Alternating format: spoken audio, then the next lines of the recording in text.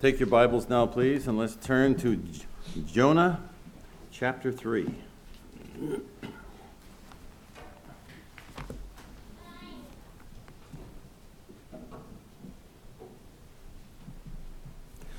Now hear God's word.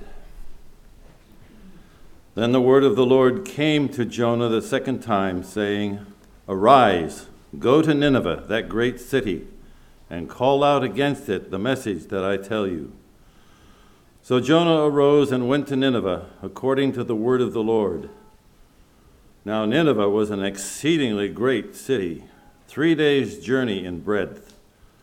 Jonah began to go into the city, going a day's journey. And he called out, "Yet 40 days, and Nineveh shall be overthrown." And the people of Nineveh believed God. They called for a fast and put on sackcloth, from the greatest of them to the least of them. The word reached the king of Nineveh, and he arose from his throne, removed his robe, covered himself with sackcloth, and sat in ashes.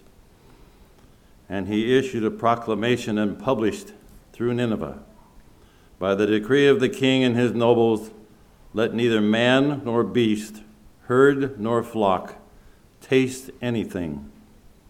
Let them not feed or drink water, but let man and beast be covered with sackcloth. And let them call out mightily to God. Let everyone turn from his evil way and from the violence that is in his hands. Who knows? God may turn and relent and turn from his fierce anger so that we may not perish." When God saw what they did, how they turned from their evil way, God relented of the disaster that he had said he would do to them, and he did not do it. This is God's word. Grass withers, the flower fades. God's word stands forever.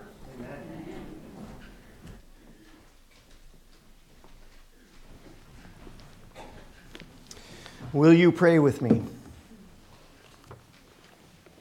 Our God and our Father, how grateful we are that your word stands forever, that it cannot be corrupted, that it cannot be lost, because it is the word that you have spoken and revealed to us.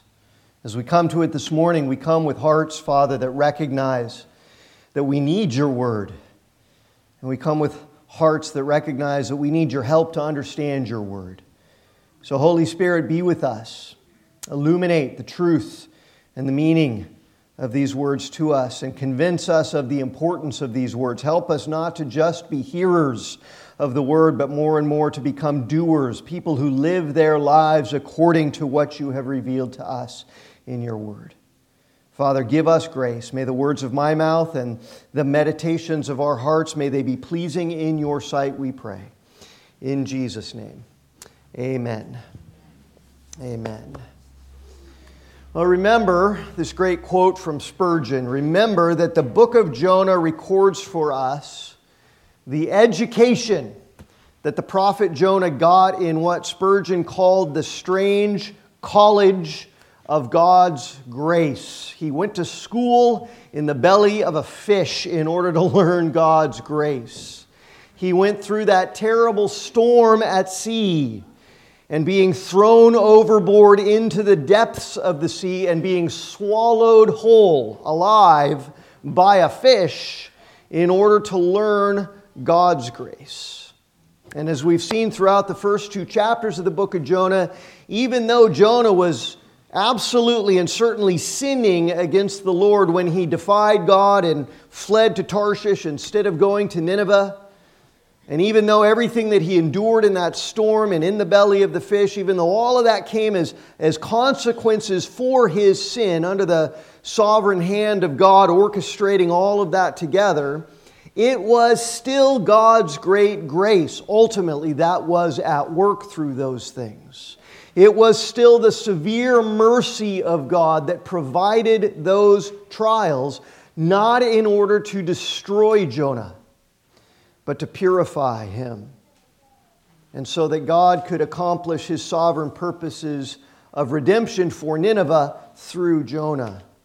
So that brings us today back to this book. We've taken a couple weeks off, but we're going to look at chapter 3 here today together. In chapter 1, remember, God called Jonah to go up to Nineveh, the godless, violent, cruel, wicked, idolatrous, immoral city of the Assyrian Empire, known for their violence, renowned for their cruelty and their worldliness and their immorality. And God told Jonah to speak against them, decrying their sin, in contrast to God's holiness. And Jonah said, "No, I'm not up for that. Don't want to do that," for a lot of reasons. He was probably terrified of the Assyrians. He was probably terrified of what they would do to him. Plus, he didn't like them, and he didn't want anything good to come to him. So he fled from the face of the Lord instead of going to Nineveh. He bought a ticket on a ship headed in the precise opposite direction as far as he could get from Nineveh, planning to go to Tarshish. But we saw also how the Lord hurled this massive storm against the boat, and that while all of the pagan sailors were calling out to their false gods, Jonah was sleeping in the bottom of the boat. And when the captain of the ship woke him up and interrogated Jonah, he told him that he was a Hebrew. He was one who feared the God of heaven, the God who made the seas and the dry land. And when they asked Jonah what they should do in order to appease God's wrath, because he told them he was running from his God, Jonah said, "The only thing you can do is throw me overboard. Get rid of me." And you remember at first, they didn't want to do that. They tried with all their might to avoid doing that, but eventually they realized they couldn't fight the storm, much less fight the God who had caused the storm and brought the storm. And so they threw Jonah into the sea, where God had appointed a great fish to swallow him. And in chapter 2, when he was in the belly of that fish for 3 days, Jonah cried out to his God. Jonah went back in his mind and his heart to all of the Psalms that he had memorized and sung as a part of his Old Testament upbringing and piety. And according to all of the truth of those songs, Jonah sang his own song to the Lord, crying out to God in acknowledgement of his sin, in acknowledgement of God's great power, in acknowledgement of God's holiness, and in acknowledgement of Jonah's great need for God's help. In his distress, he called out to God for mercy. And so, verse 10 of chapter 2, at the very end of chapter 2 there, that's where we left off last time. The Lord spoke to the fish, and it vomited Jonah out upon the dry land. God had mercy on Jonah. He wasn't digested by the fish. He wasn't killed in this horrible ordeal. He was given mercy, and then he was given a second chance. So here now, in chapter 3, we really see the grace of God at work in Jonah's life and in the life of the people of Nineveh, in spite of their unworthiness. All of them, the unworthiness of Jonah and the unworthiness of the Assyrians, because that's what God's grace is, isn't it? It's undeserved favor. It's what God gives us when we haven't earned anything from Him, and when we don't deserve any good blessings from Him, and when in fact we have earned for ourselves all of the penalties of all of His judgment being poured out against us. Instead, when He gives us something good, that's called grace. When He gives us a blessing instead of the curse we deserve, that's called grace. And that's what grace is, and that's who God is, isn't it? God is the one who proclaimed Himself to be this kind of God to Moses all the way back in Exodus chapter 34, hundreds of years before Jonah even lived. After the people of Israel had sinned against Him, He brought them up out of Egypt. He brought them across and through the Red Sea. He'd done marvelous, spectacular things for them in His love for them and His kindness to them. And yet when they got to Mount Sinai, the people sinned against Him and made the golden calf to worship because they were impatient with Him and thought they needed something else. And so God showed His glory to Moses and said to Moses, "This is the kind of God who I am in relation to the kind of people they are, the sinful, ungrateful, self-absorbed people they are." God said to Moses, "I am the Lord the Lord, Yahweh, Yahweh, a God merciful and gracious, slow to anger, and abounding in steadfast love and faithfulness. Is this how you see the God who you serve? Slow to anger, not quick to punish. Abounding in steadfast love, keeping steadfast love for thousands, forgiving iniquity and transgression and sin. And at the same time, He will by no means clear the guilty. He will visit the iniquity of the fathers on the children and the children's children to the third and the fourth generation. He is just, He is righteous, but He longs to lavish people with grace at the same time. That's who God is. Always dealing with sin righteously, never just sweeping it under the rug and letting it go, but always full of mercy and grace and abounding in that steadfast love toward unworthy sinners who will come to Him and find in Him forgiveness and mercy and grace. God spoke those words to Moses hundreds and hundreds of years before Jonah got swallowed alive by this fish. And now that the fish has coughed him up onto dry land, because of that same great mercy of God, right? Because of the grace and the love of God, now we get to see the power of that grace at work in the lives of unworthy sinners who certainly have not lived their lives in a way that was worthy of God's favor or of God's blessing. So, even now as we're pressing into Advent season, where the focus of our minds and our hearts is more and more on the birth and the incarnation of the Lord Jesus Christ and why He was born, why He came. He came into this world to do for us what we could never do for ourselves. He came to atone for our sins. He came to reconcile us to God. He came to make peace between us and God.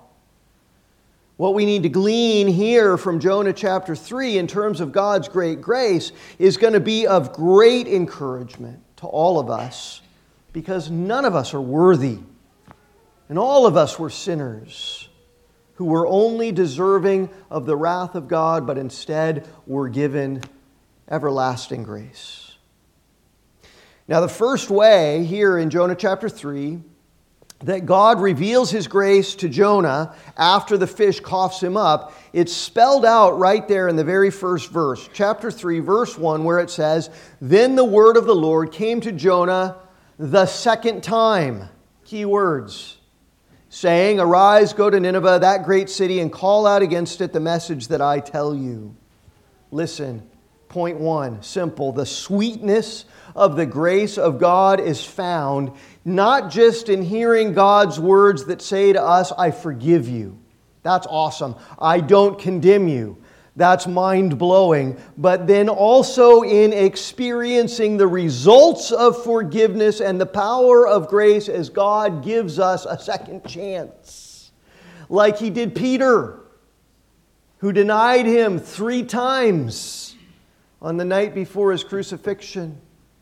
And then days after His resurrection, Jesus met Peter there on that beach.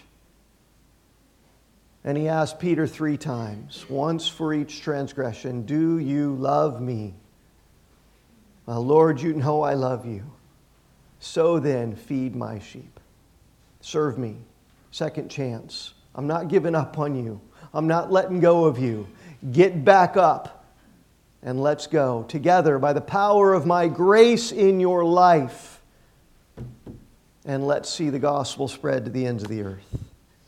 So Jonah needed a second chance, didn't he? Jonah had blown it big time. And he didn't just have a lapse of judgment. He didn't just have a moment of rash foolishness where he wasn't thinking. Jonah made a decision in his mind to turn himself away willfully, deliberately, purposefully, mindfully from the face of God. Jonah had fled from God. Jonah had fled from God's will. And in the belly of the fish, he didn't make up any excuses, did he? Because he recognized his absolute need for grace. The very grace, by the way, right, that God had purposed to pour out on Nineveh. "Jonah, I want you to go to Nineveh so I can pour out grace on them." And now Jonah didn't want to pour out grace on Nineveh, but now Jonah finds himself no less in need of that grace than anybody in Nineveh. He's desperate for that grace. And God has given it to him by sparing his life, but also by giving Jonah a second chance. And what that means is that truly God did not hold on to Jonah's sin, and God did not hold Jonah's sin against him, right? Because that's what real forgiveness is, isn't it? Not only will I say, I won't punish you for this sin, but I will say, I won't treat you in any way with regard to this sin anymore. You are fully forgiven. This is the kind of grace that David revels in Psalm 51, which we read earlier, right? Or Psalm 103, where he says, the Lord is merciful and gracious, slow to anger, abounding in steadfast love, quoting the words of Moses. He will not always chide, nor will he keep his anger forever. He lets it go for those who fear him and who repent of their sins and turn from their sin. He doesn't deal with us according to our sins, nor repay us according to our iniquities. That's the kind of God who he is towards those who fear him and towards those who turn from their sin and turn to him. Are we that kind of person towards one another, by the way? People who do not deal with one another according to the sins of one another, or repay others according to their iniquities. David says, for as high as the heavens are above the earth, so great is God's steadfast love towards those who fear him. And as far as the east is from the west, so far does God remove our transgressions from us. So when God gives grace to unworthy sinners, God is covenanting not to hold that sin against them, not to repay them according to that sin, to remove the transgression from himself, from his sight. And that is a glorious and wonderful blessing, that God doesn't hold grudges against people who fear him and humble themselves before him and receive his grace and forgiveness for their sins. God didn't give up on Jonah. God didn't just say to Jonah, all right, I'm going to let you live, but I'm done with you. Now go your way, and we'll just live our separate lives. I'm not entrusting my purposes to you, Jonah, because you blew it.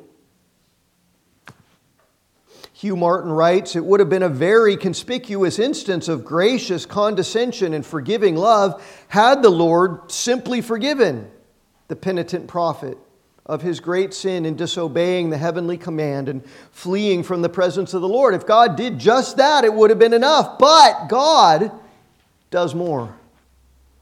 In bringing his erring servant to repentance and reinstating him in his favor, he reinstates him in office also, sealing thereby to Jonah the assurance of his own personal forgiveness by the restoration of his holy calling. Have you ever experienced anything like that in your life? Where you totally blew it against somebody, and then their forgiveness meant that they were willing to trust you again, to love you again, to give you another chance. That's who God is. God in his grace is the God who gives second chances.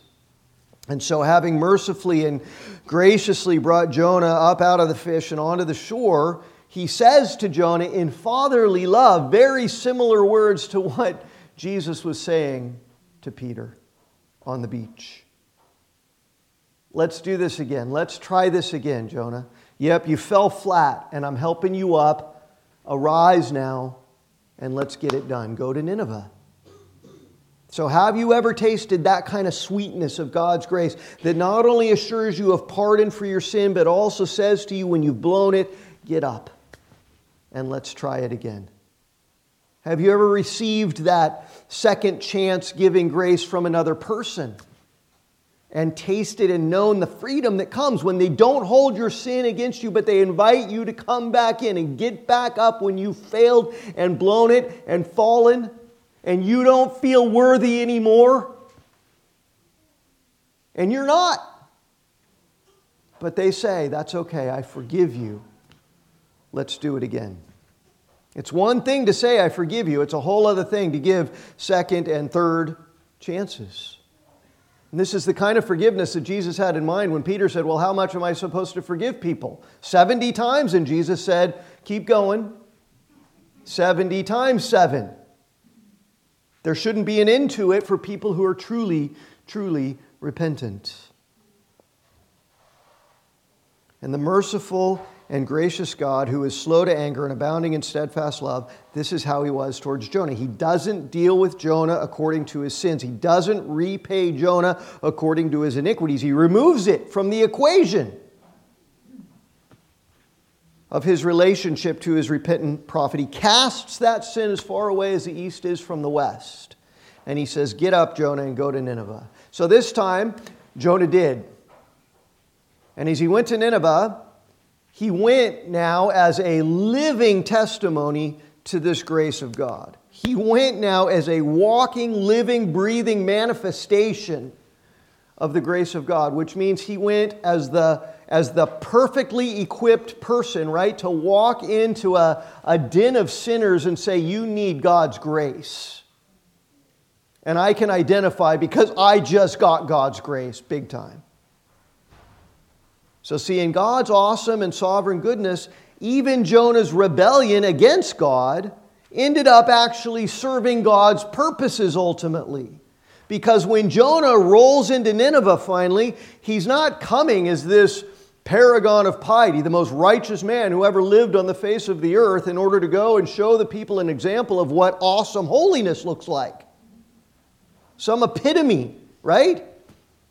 Jonah's coming having been himself forgiven for gross and deliberate sin against God, having been saved, having been forgiven, having been restored by the power of God's great grace. And that's exactly what qualified him to bring the word of God to Nineveh. Not some worth of his own, because of how holy he was, but because of how lavish the grace of God had been on him. He's perfectly equipped to go and say to them, you need this grace of God as much as I did. So Calvin says, here we learn how well God provides for us and for our salvation when he corrects our perverseness. Though sharp may be our chastisements, we know that nothing is better for us than to be humbled under God's hand. Because it humbles us and it equips us to go in that humility and to serve God and to preach the gospel. So God's mercy was severe on Jonah in the storm and in the fish. God's grace disciplined Jonah in his sin, but again, not in order to destroy Jonah, but to transform Jonah, to change Jonah, to forge Jonah into an instrument for God to use in preaching the gospel of repentance and faith in Nineveh. So how did God's grace do that? How did it change Jonah? The most important way, and first of all, is because now, having gone through everything that he's gone through in God's providence, Jonah knows himself as a sinner who's been forgiven and restored.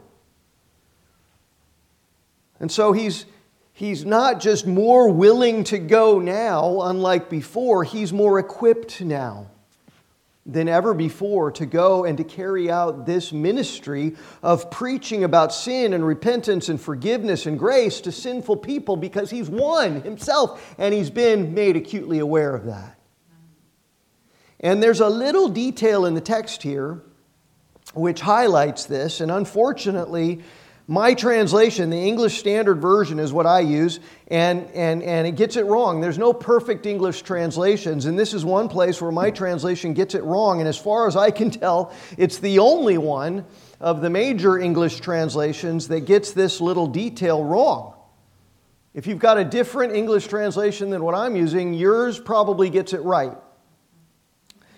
In chapter 1, when God first called Jonah to go to Nineveh, remember, he said to Jonah in chapter 1 and verse 2, arise, go to Nineveh, that great city, and call out against it, for their evil has come up before me.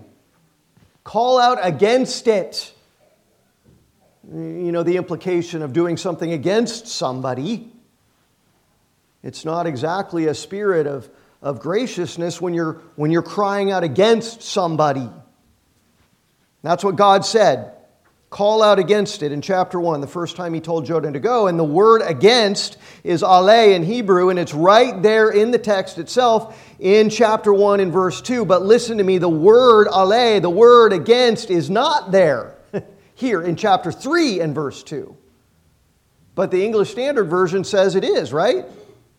The English Standard Version has God saying, once again in chapter 3 and verse 2, arise, go to Nineveh, that great city, and call out against it, the message that I tell you.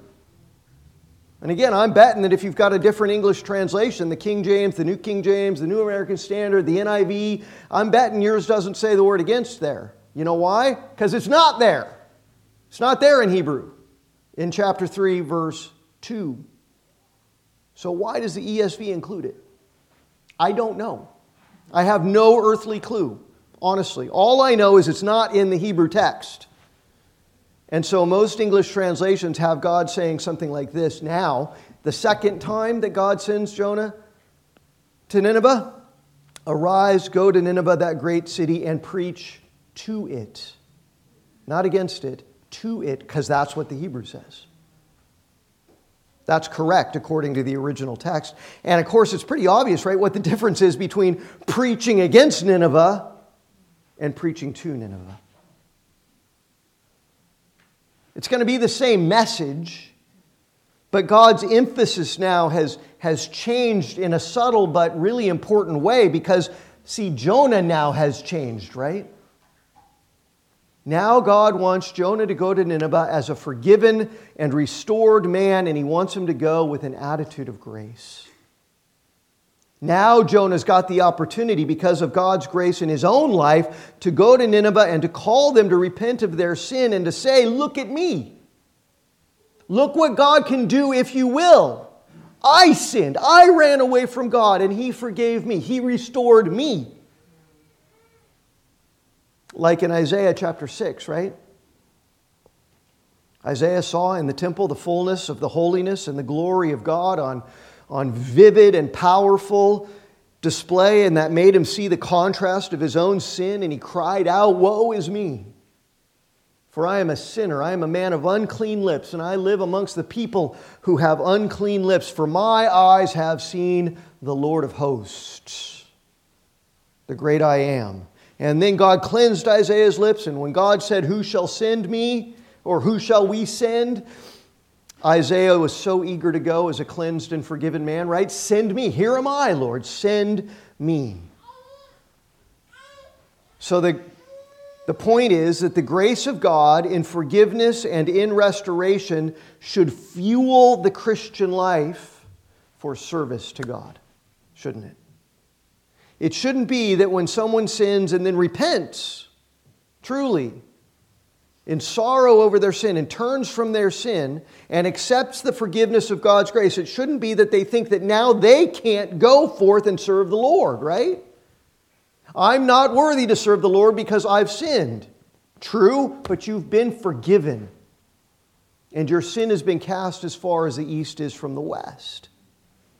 And listen, if it was only the sinless people who didn't need grace that were worthy to go forth and serve the kingdom of Jesus Christ, then no one would ever go. No one would ever serve the kingdom. Jesus certainly wouldn't have picked the 12 guys He picked, right, as His original disciples, if He was picking the ones without sins, if He was picking the ones who didn't have issues in their lives, if He was picking the ones who didn't need grace because they were just doing awesome. He wouldn't have picked Peter. He wouldn't have picked James and John. He wouldn't have picked any of those guys. Wouldn't have picked Matthew. It's people who need grace. It's people who are given grace. And it's people who are grateful for grace that are equipped to serve God and to serve God's kingdom.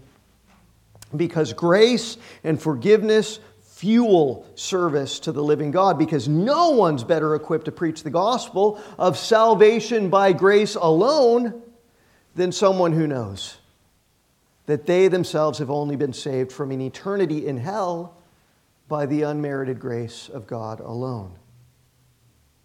And Jonah's a guy who's drunk deeply, right, of this grace, the refreshing waters of grace and mercy and divine love and forgiveness, and it's changed him.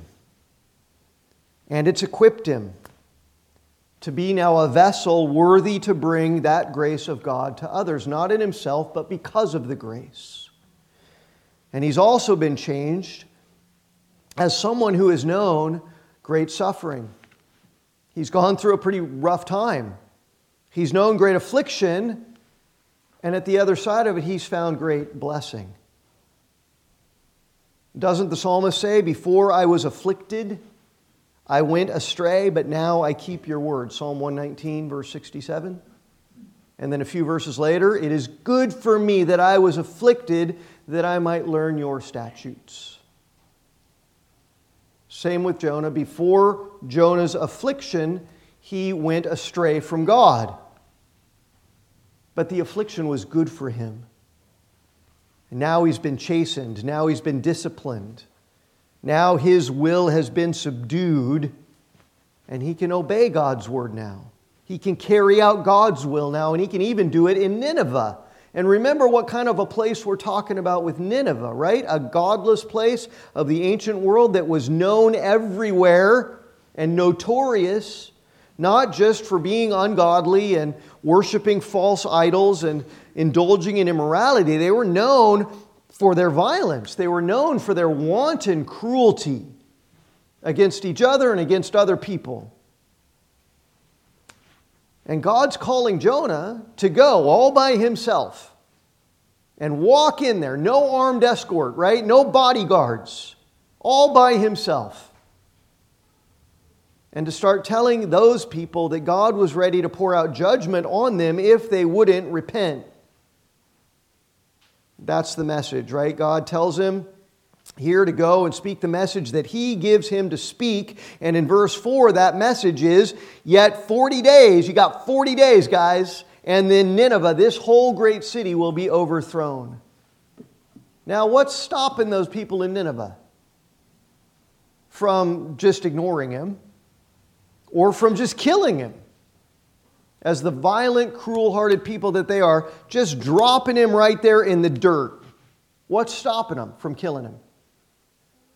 Nothing on this earth is stopping them. No power in Jonah. If they want to kill him, there's nothing he's going to do about it. And again, he didn't bring exactly a bunch of bodyguards with him, and there's no international law at that time. There's no governing body that restricts the Assyrians' actions or is ready to impose some kind of sanctions against them or launch an airstrike against them if they kill Jonah. I mean, Jonah, humanly speaking, could hardly expect anything less than just rejection.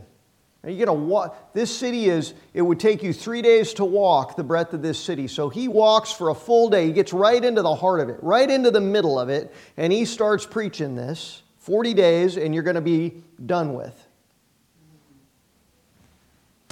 He must have expected in his humanness, they're going to reject this, at least they're going to ridicule me, they're going to mock me, they're going to abuse me, they're going to throw stuff at me.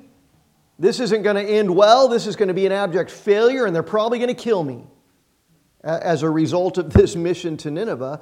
But he went anyway, right? Not because he's such a courageous guy. We already know that's not true. Not because he's got any great resolve in himself or ability in himself or worthiness or strength of his own. It's just because he's learned this great reality of God's power. And that when God has a purpose, whatever it is, it will not and it cannot go unfulfilled. It cannot be thwarted when God has a purpose. And it was God's sovereign purpose that brought Jonah's affliction, wasn't it?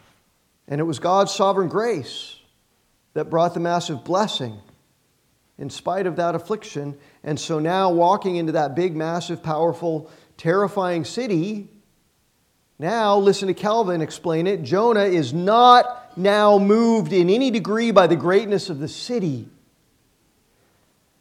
but he resolutely follows wherever the Lord, who is greater, leads. And we see now that faith, when once it gains the ascendancy in our hearts, surmounts all obstacles and despises all the greatness of the world. What are you afraid of if God is with you? What are you afraid of if the Word of God is living and active? What are you afraid of if the gospel is the power of God unto salvation? You afraid your neighbors and coworkers are going to make fun of you? Persecute you? Not want to be your friend anymore? Not want to eat lunch with you anymore? Say mean things behind you? What are you afraid of? That it's going to be a failure? Look what happened in Nineveh. Are you worthy of God's grace in your life? Of course you're not. None of us are. That's what makes grace grace. Are you worthy in your own wisdom and strength and righteousness to serve God's eternal kingdom? No, of course you're not. Neither am I. But by His grace, we've all been called, and we've all been and are being equipped to serve Him. Are you capable in any strength that you have in yourself to stand against the powers of darkness in this world, right? Whether it's the worldly powers, the cultural, the societal, the governmental powers that are rebelling against God and His people in the Church of Jesus Christ. Are you strong enough to stand against any of that on your own? Of course not. Well, to say nothing of the spiritual forces of darkness that are arrayed against God and His church in this world. There's not a chance that we can stand against that on our own. But like Calvin says, faith in the Almighty Sovereign God surmounts all obstacles and despises all the greatness of the world. And God's grace and God's kindness and God's faithfulness in bringing us through all kinds of obstacles, all kinds of afflictions in our lives, which we can't handle on our own, and bringing us blessing, even when we were sure that things were going to end in certain disaster. All of that trains us to trust Him and to depend on His strength, not our own, as we commit ourselves to His will and not our own. So see, all along the trajectory that Jonah staked out when he ran away from God, actually, in God's awesome sovereignty, turned out to be a straight line towards God's purposes all along. Who was it that famously said that God draws straight lines with crooked sticks? And isn't that encouraging to know in your life? That all of the crookedness, that all the things that have gone wrong, all the detours, all the trials, all the afflictions, all the sorrows, all the disappointments, even all the sin, even all the failure, that all of that is shaped ultimately by God for His precise purpose in your life. In order to prepare you and equip you exactly and fit you perfectly for service to His kingdom. You look at yourself and you say, well, look what I've done and look what I've made of my life and look at the fallout from all the choices I've made, and you say, I'm not worthy to serve God's kingdom, and in and of yourself, you're right, you're not, but God makes straight lines with crooked sticks. And there's somebody out there that you can minister that I can't. That you can go up to and say, hey, here's what the grace of God did in my life in a way that resonates with them that I could never do. And this is Jonah. Forgiven, restored, transformed, now equipped now by sovereign grace. He goes to Nineveh. He walks into the heart of that great city. And in spite of all the earthly odds stacked against him, now he's got his eyes fixed on the greatness of God. And he does what God says, and he cries out, yet 40 days and you shall be overthrown. And verses 5 through 9 record that they didn't do what Jonah might have expected. They didn't ridicule him. They didn't mock him. They didn't beat him. They didn't kill him. Verses 5 through 9 record one of the greatest examples of mass repentance, of true revival in the history of the world. The people of Nineveh believed God. I mean, Jonah didn't hold some kind of intellectual symposium with them and try to prove on the foundation of all of their philosophical categories and according to their worldview in a way that satisfied their intellectual curiosity why God... He just said, God's real and He's going to kill you. And you need to repent. And they believed. And then in response, they called for a fast and put on sackcloth, from the greatest of them to the least of them. The word even reached the king of Nineveh, and he arose from his throne, took off his robe, covered himself with sackcloth, and sat in ashes. And he issued a proclamation and published it through all of Nineveh. By the decree of the king and his nobles, let neither man nor beast, herd nor flock taste anything. He proclaims a fast. Let them not feed or drink water, but let every man and beast be covered with sackcloth. And let them call out mightily to God, to Elohim, the triune God, to Jonah's God. And let everyone turn from his evil way and from the violence that is in his hands. Who knows, the king says, God may turn and relent and turn his fierce anger away from us so that we may not perish. And the key word in all of that is there in verse 8 when the king of Nineveh says, let everyone turn from his evil way. Let everyone turn. The word turn there is the absolute heart and core of the biblical concept of repentance. And biblically, repentance from sin is always, always, always required by God.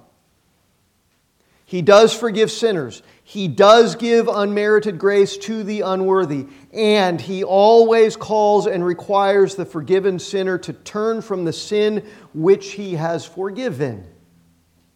And He even gives the grace whereby we are made able to do that. And biblically, true repentance consists of at least three all-important, crucial, critical elements. And we see each one of them in Nineveh's response to God's word through Jonah here. True repentance means, first of all, a heartfelt sorrow for sin. True repentance means, second of all, a genuine turning away from that sin.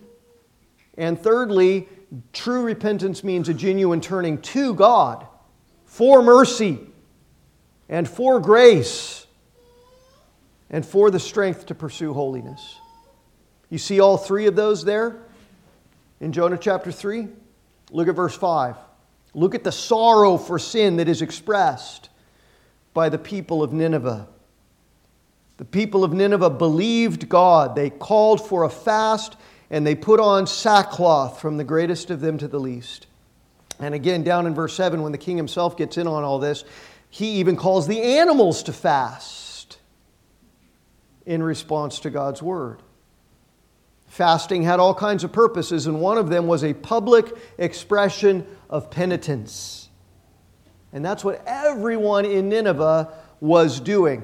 Putting on a public display before the God of heaven that they were repentant for their sin. They were sorry for their sin. They were dependent on nothing, not even food and water. They were dependent on nothing other than His grace and mercy. And they also put on sackcloth. Sackcloth was like burlap.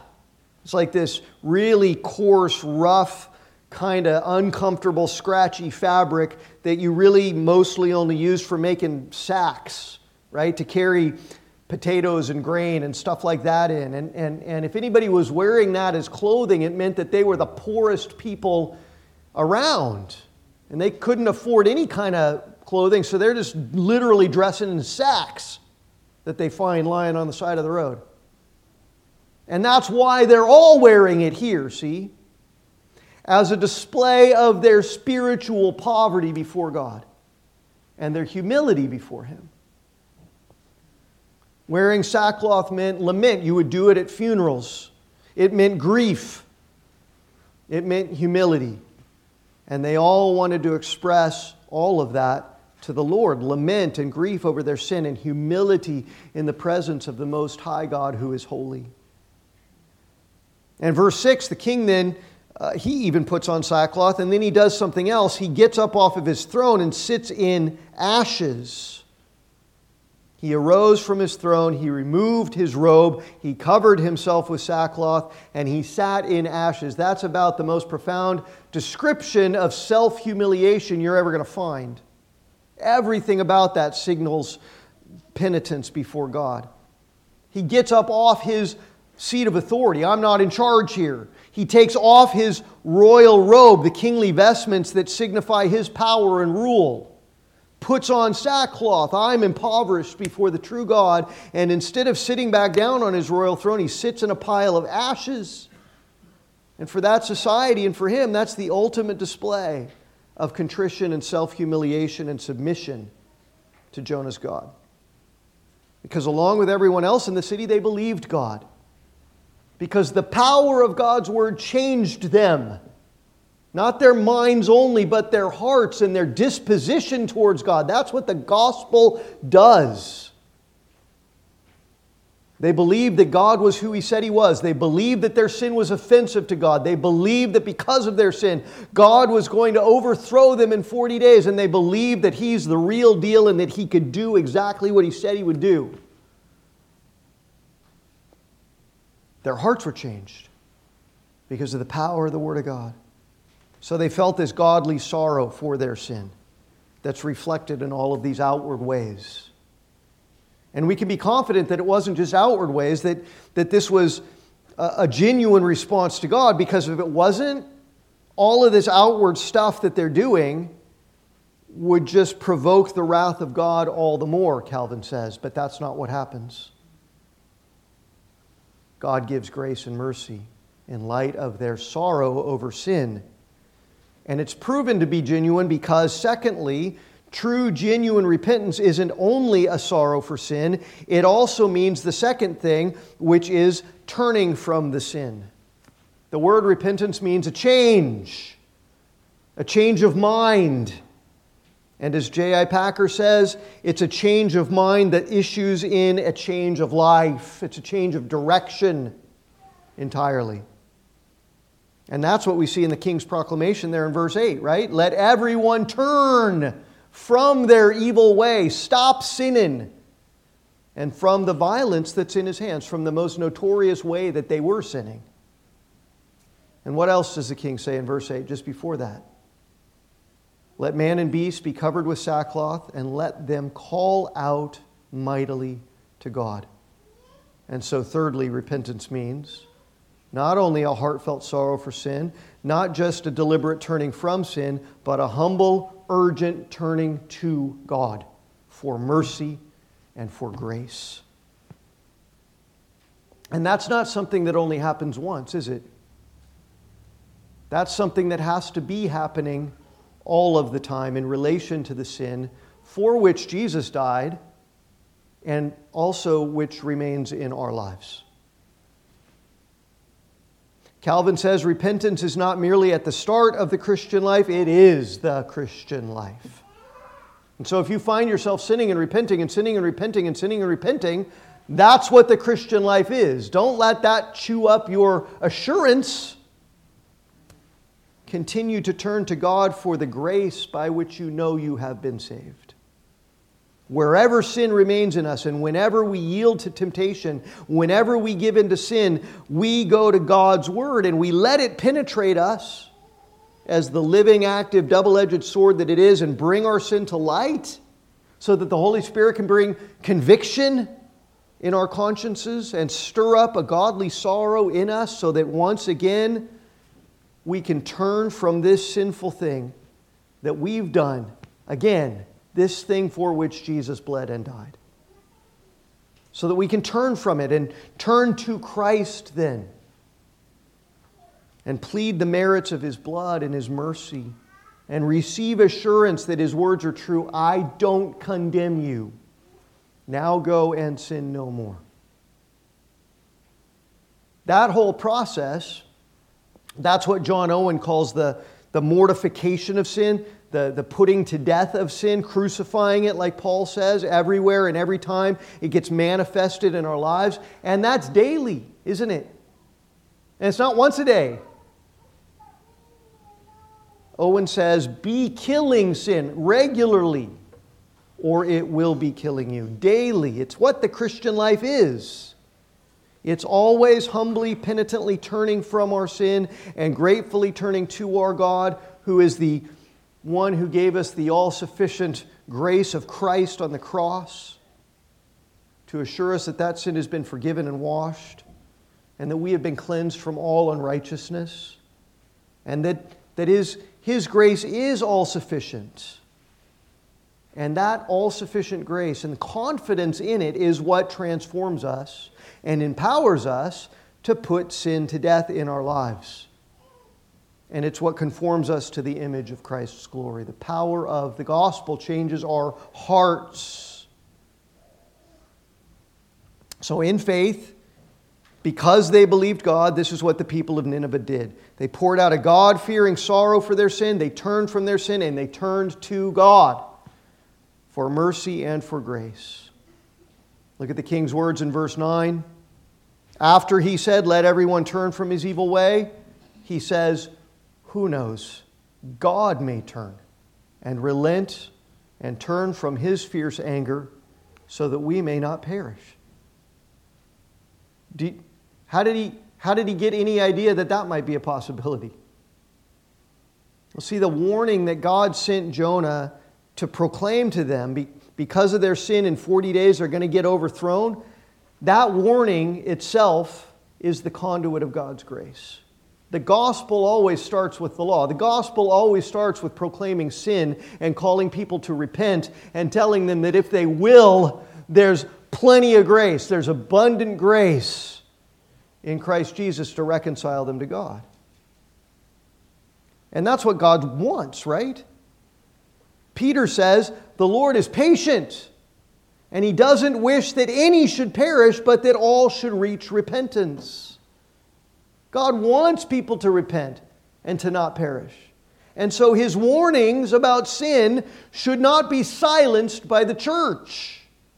We shouldn't say, well, we can't talk about sin because God's gracious and what people really want to hear all about is God's grace. You can't hear about God's grace if they first don't understand their sin and the consequences of their sin and the warnings that God gives in His Word that the wrath of God pours down from heaven against all unrighteousness and that there is an ultimate and final wrath of God that is coming.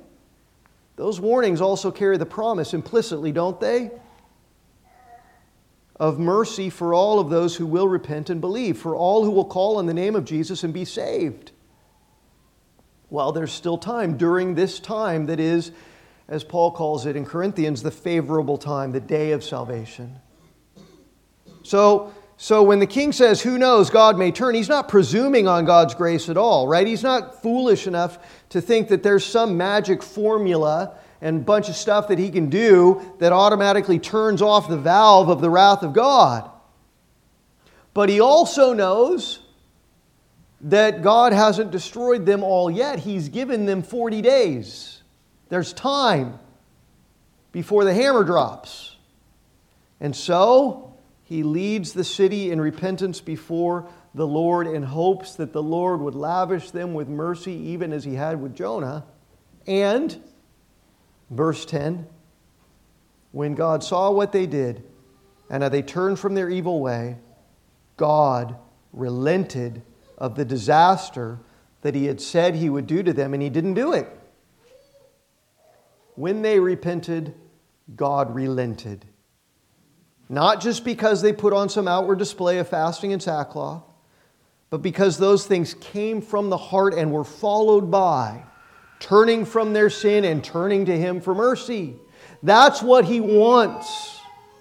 True repentance. A sincere turning from sin. He doesn't just want words. He doesn't just want outward acts. He doesn't just want people to show up at church and recite liturgies and even sing psalms and hymns and spiritual songs and even learn lots of great theology and be able to argue with the best of them and prove that you're right and they're wrong. Those are all really good things. Theology and singing, all of that's good, but it's good if it's coming not as what we're trying to do to convince ourselves that we're okay with God or earn His approval or favor. It's good if all of that is the product and the outflow of hearts that sincerely turn from sin and rejoice in the grace of God that saves us from sin, and that is His power to transform us by the renewing of our minds. And when Nineveh repented, and their sin was big sin, right? Their sin was piled high and deep. They were worshiping every kind of false god and idol. They were what we would call the most unredeemable kind of people in this world. They were indulging in every conceivable form of debauchery and fleshly wickedness, and they were wantonly just perpetrating every kind of violence and cruelty against human beings that they could imagine to do. But when they repented, God relented. Verse 10 says. And Calvin says, here we learn for what purposes God daily urges us to repentance, and that is because He desires to be reconciled to us and that we should be reconciled to Him. That's what God wants. That's what God desires, that we should be reconciled to Him. He wants for people to come to repentance, and when they do, when they turn from their sin and when they turn to Him, He turns from His wrathful judgment against sin and against the sinner. And He lovingly lavishes grace and mercy. That's what God wants. That's what we should want. Now, none of that means that God changes somehow, obviously, in terms of His essence, in terms of His mind, in terms of His will. God is perfect, both in His hatred towards sin and wrath against sin, and in His mercy and grace towards faithful repentance. God doesn't change. His opposition to wickedness never ever varies or changes, and His delight in receiving sinners who cry out to Him never varies. And so sinners are always called to repent. And if they won't, if they refuse, then the wrath of God will burn against them in their sin forever. But when they will, when they do, by the power of His Word, by the power of His Holy Spirit, by the power of His grace, when they turn from sin, when they turn to Him, He always, always welcomes them and turns from His condemnation towards them and receives them and delights to lavish them with redeeming grace and everlasting blessings. The word there in verse 10 for that response of God to Nineveh's repentance, God relented. Such a beautiful word. That's the Hebrew word nacham, and it's an explicitly emotional word. It's got a range of different kinds of emotions, different kinds of feelings that it describes, but they're all related to each other. Nacham refers to comfort and consolation and compassion and oftentimes pity and sometimes relief. You think about those kinds of feelings. You felt those kinds of feelings?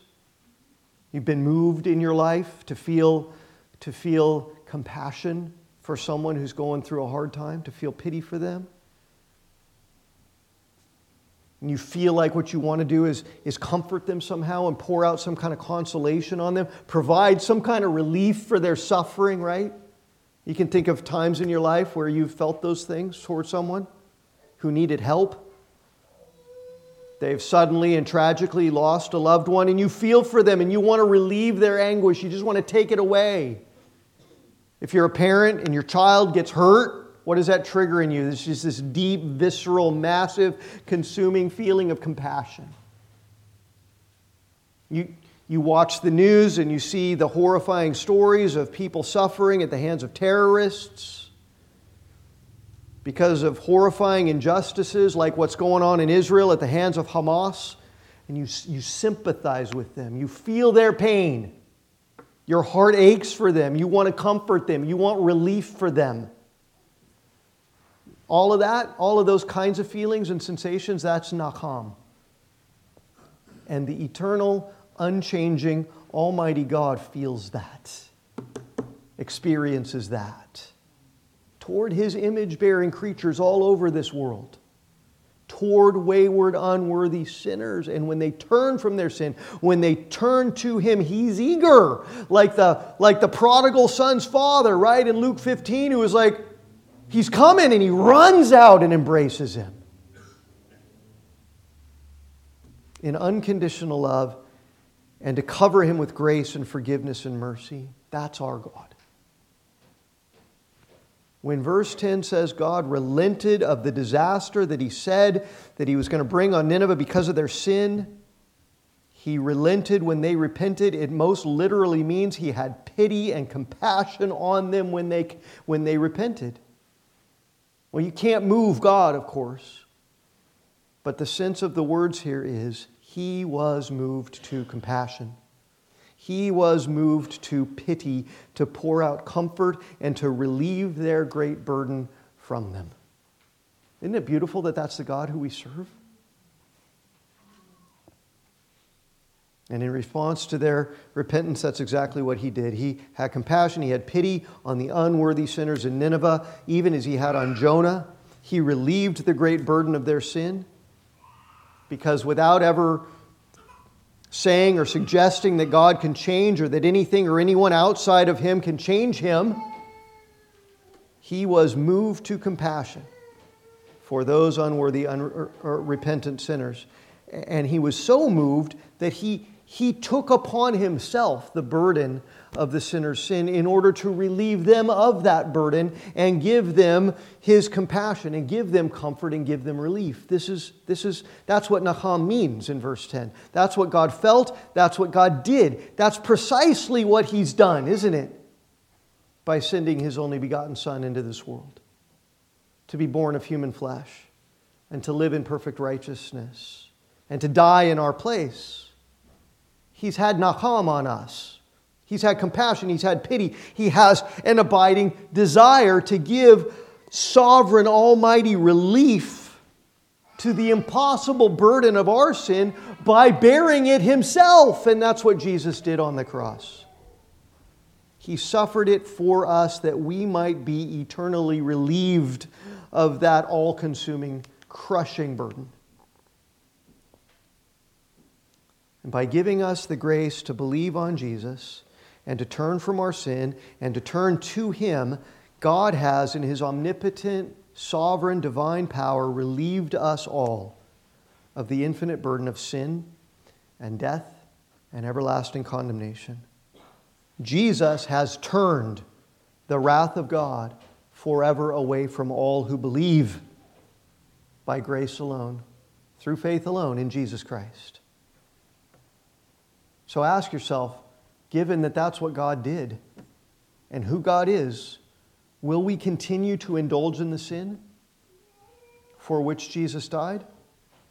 Or will we daily turn from it and repent of it and mortify it and crucify it and put it to death in our mortal bodies? All of it, the pride, the selfishness, the lust, the anger, the fleshly desire at that level of desire and attitude that then gives rise to things we do outwardly. Will we mortify all of that because Jesus turned God's wrath away from us on account of all of that? That's what he came and suffered and died to bear upon himself. Are you going to live in it still?